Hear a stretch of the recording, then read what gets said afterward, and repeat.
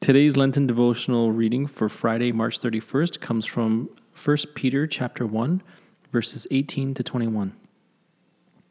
For you know that it was not with perishable things, such as silver or gold, that you were redeemed from the empty way of life handed down to you from your ancestors, but with the precious blood of Christ, a lamb without blemish or defect. He was chosen before the creation of the world, but was revealed in these last times for your sake. Through him you believe in God, who raised him from the dead and glorified him, and so your faith and hope are in God. The reflection comes from Fleming Rutledge. The Church needs to hear the apostolic truth that the death of Jesus was an offering of incomparable value. That is the basic idea in ransom and redemption.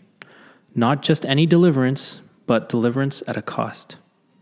If we are to account for the particular horrors of crucifixion, we must retain the idea of cost. And here is a daily Lenten forgiveness prayer. Father, you have revealed your forgiveness to us through Jesus, a deep forgiveness that I cannot fully comprehend. Please continue to show me the depths of your love for me and for everyone.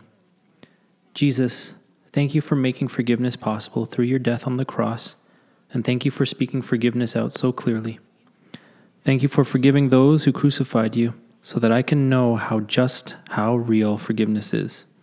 Holy Spirit, help me to receive forgiveness, especially for those areas where I find it hard to forgive myself. Shine your light on the places where I need your mercy, dark, hidden places of the heart that I am so blind to and unaware of. Work your forgiveness into my attitudes and my relationships. Help me to forgive those people in my life that I do not want to forgive. Please forgive those people I find it impossible to forgive. People who are motivated by politics, religion, race, and greed, and who are committing acts of unspeakable, unforgivable acts of violence this day. Help me to see that forgiveness and reconciliation through Jesus is your way of saving and shaping the world.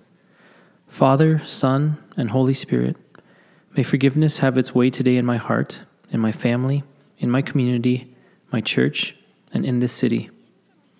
Help me to live by forgiveness every day, because you are a forgiving God.